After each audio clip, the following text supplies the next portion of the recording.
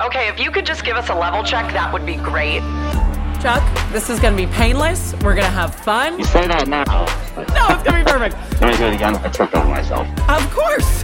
Whatever you need. All right, sorry. God, I'm nervous this morning. I'm Elizabeth Beisel, two-time Olympic medalist, and I'm jumping the press rope to take you inside the Athletes Village, one of the most interesting and exclusive places at the 2020 Tokyo Olympic and Paralympic Games. We'll have unfiltered conversations with Olympic athletes from the ground about the daily experiences that make up a majority of the athlete life at the Games. After all, it isn't all nail-biting pressure and medal ceremonies. This podcast is presented by NordicTrack from iFit. You can hear us in the headphones, okay? Yeah. Okay, we'll get started in 3, 2, 1.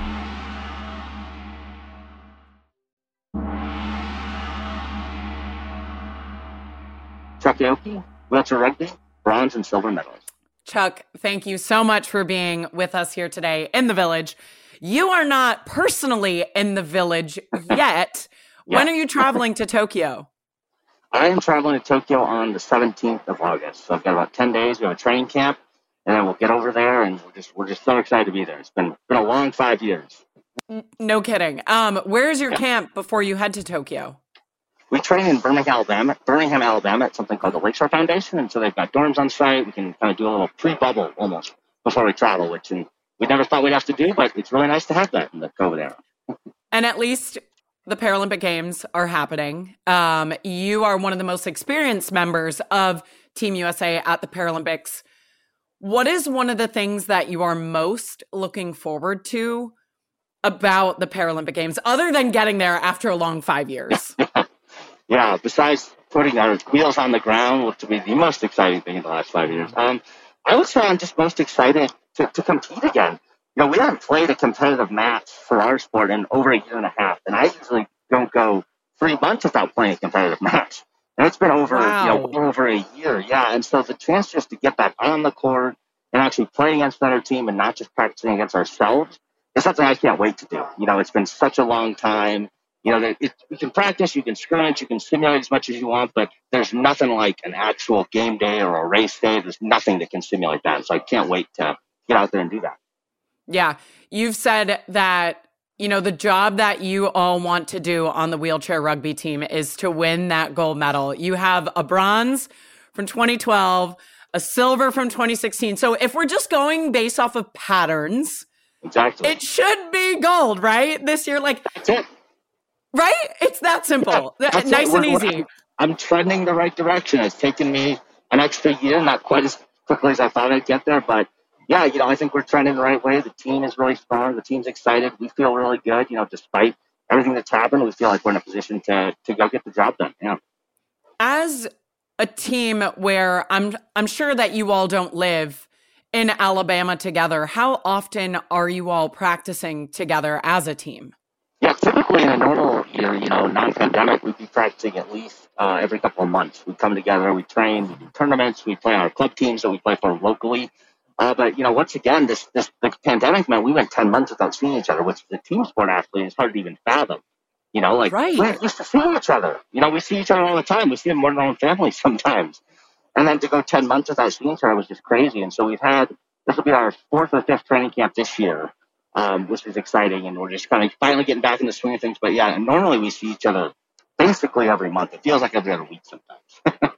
So these camps are of the utmost importance because that's like kind of your only opportunity to learn how each other's play again and setting yourselves up for obviously the most success in Tokyo. Yeah, absolutely. You know, we train on our own. We work hard. You know, you can do all your physical skills, but at the end of the day, we play a team sport. You know, I'm one person. There's 12 of us. There's 4 on the court.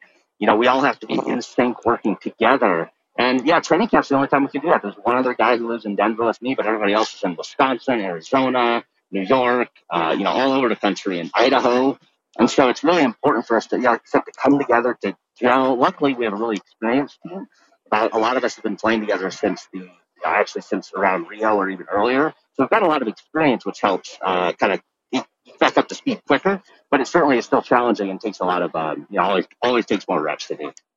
Yeah, I love that concept because that's probably not something that people are thinking about in the forefront of their mind. Like, oh, these guys practice together all the time. No worries. And it's like, no, they actually don't. I want to talk about the coverage that the Paralympic Games are getting because it's the most that they've ever gotten. And NBC has done such an amazing job promoting it and giving them that platform.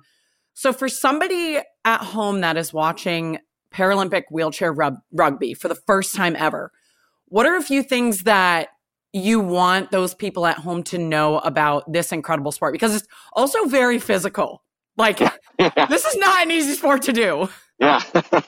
Yeah, I think when I tell first-time people who watch wheelchair rugby is it's going to be fast, it's going to be exciting, there's going to be a lot of crashing, smashing. There's going to be some rules you don't understand, and you'll pick it up. It's pretty simple. We really just have a mix of basketball and hockey. It's kind of a mix of a lot of different sports. You pick it up pretty quick. But mostly it's just fast and exciting. It's guys smashing each other, knocking each other around, trying to send each other tipping over, flying. And it's just a high energy and intense sport. And I think that's how we're going to love it. People always watch it and they fall in love with it. So this is awesome. I want to see more of that, and we're, like you said at the beginning, we're so thankful and excited that NBC is doing so much coverage. We can't wait, obviously with our families not being able to come, it's going to be great that they'll be able to stream it, watch it, do all that kind of stuff to be able to watch us play because it's so special having them there normally, but at least they can, kind of check in from us from afar. Oh, absolutely. And you talk about all of the smashing and the crashing and the high energy. Yeah. Do you have multiple wheelchairs with you in case something happens to one? Like, how many are you traveling with to Tokyo? What's that scene look like for you? Yeah, we usually have a couple backup chairs just kind of in case, but I actually have a brand new chair I got just for the games. So they usually last. Yeah, I know. It's very exciting. Yeah. Oh, that's awesome. Oh, my gosh.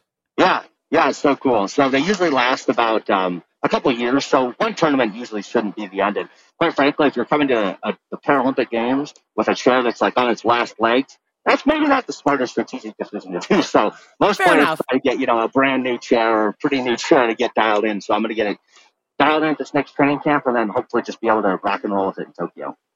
Do you get to design it at all and put a little Chuck Aoki flair on it?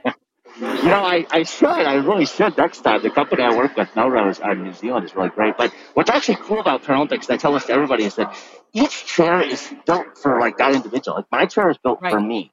There's probably not even 100 or 200 people in the world who could use the chair I use. And that's the same of all my teammates, which I think is really cool.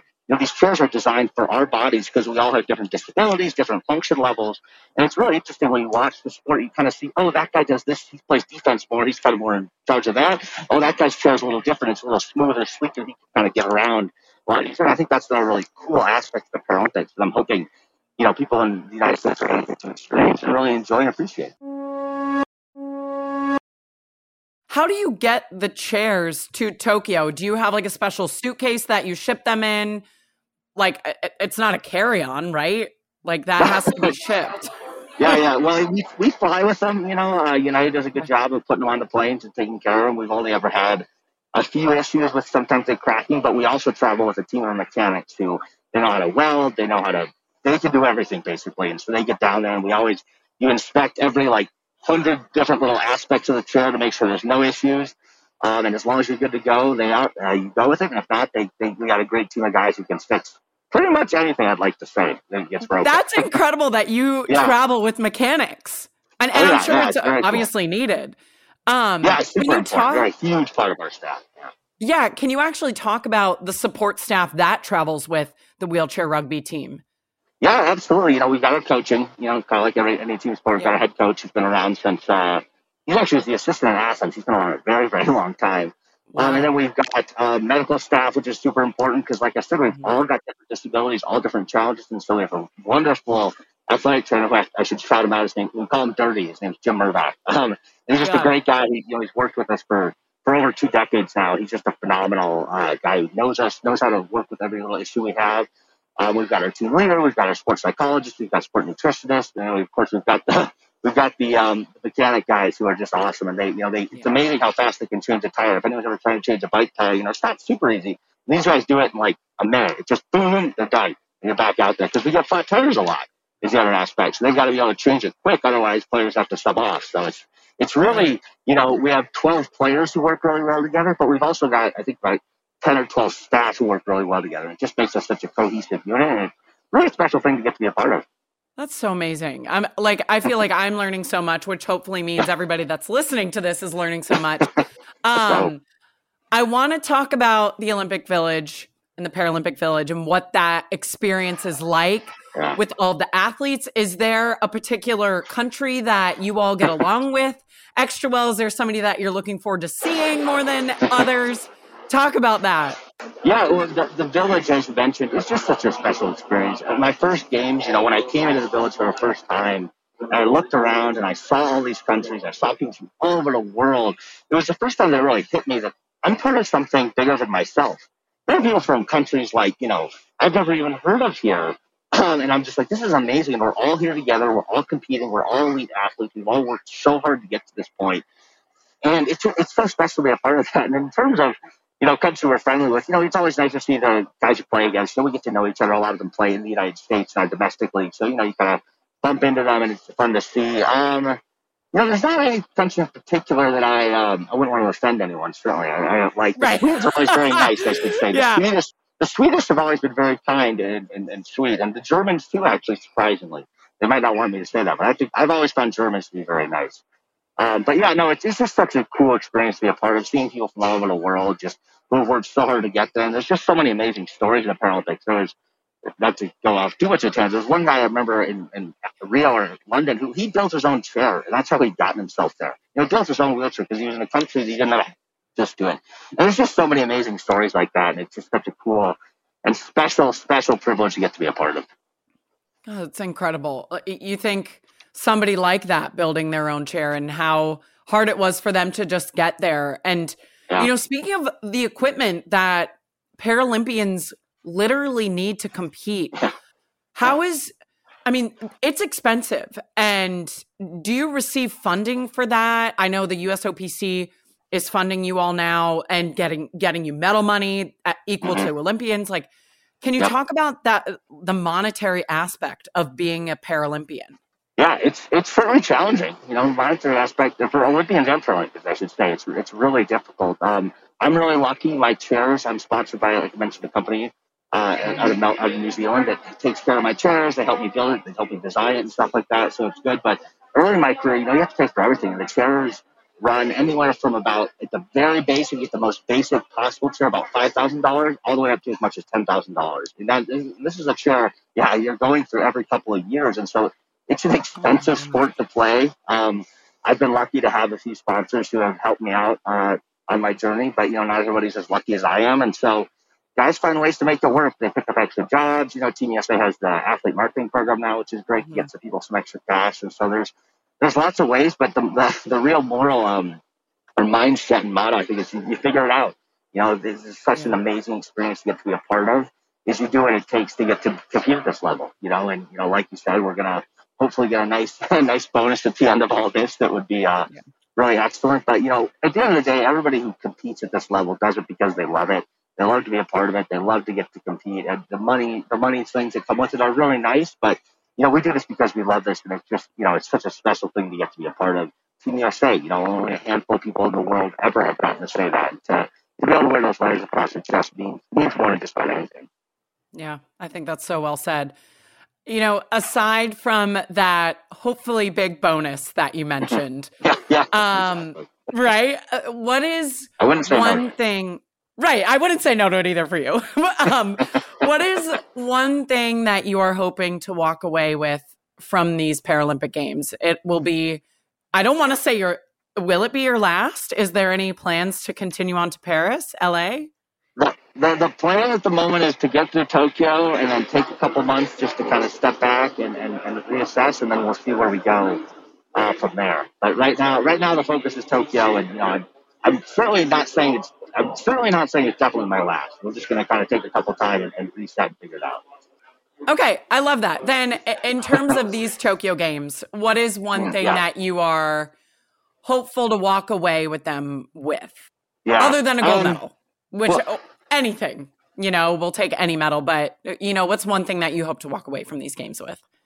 Yeah, I think, certainly a gold medal, crown my career, it's something I've been driving towards for over almost a decade now, but I think, that's the easy answer. The real answer is I want to come away from this just knowing that my team and I competed. We did our best. We really worked together well as a team, and we left it all out there. I don't want us to come home and saying, "Oh man, I wish I'd done this," or "Oh, I wish I'd thought of that." I want us to put every bit of energy and effort we have into competing and being successful here. And as long as we're able to do that, I'll be able to come home with my head held high, no matter what we come home with. Hopefully it's gold, certainly. But there's a lot of teams that want the gold, and so we have to pretty much show that we want it bat more than anybody else does. And I think we do, and I think we're going to show that. Yeah, I think you guys do too, and you have all the support from me, from Team USA. Best of luck, travel safe to Tokyo, and we will all be watching you guys kick some butt on wheelchair rugby. Thank you so much, Chuck, for joining us, and again, we will be watching you and cheering for you. Yeah, thanks, Elizabeth. Thanks so much for having me. It's been great. Bye. This podcast is presented by NordicTrack from iFit. Follow In the Village now on Amazon Music and wherever you're listening to get automatic downloads. And tune into the networks of NBC to watch it all unfold.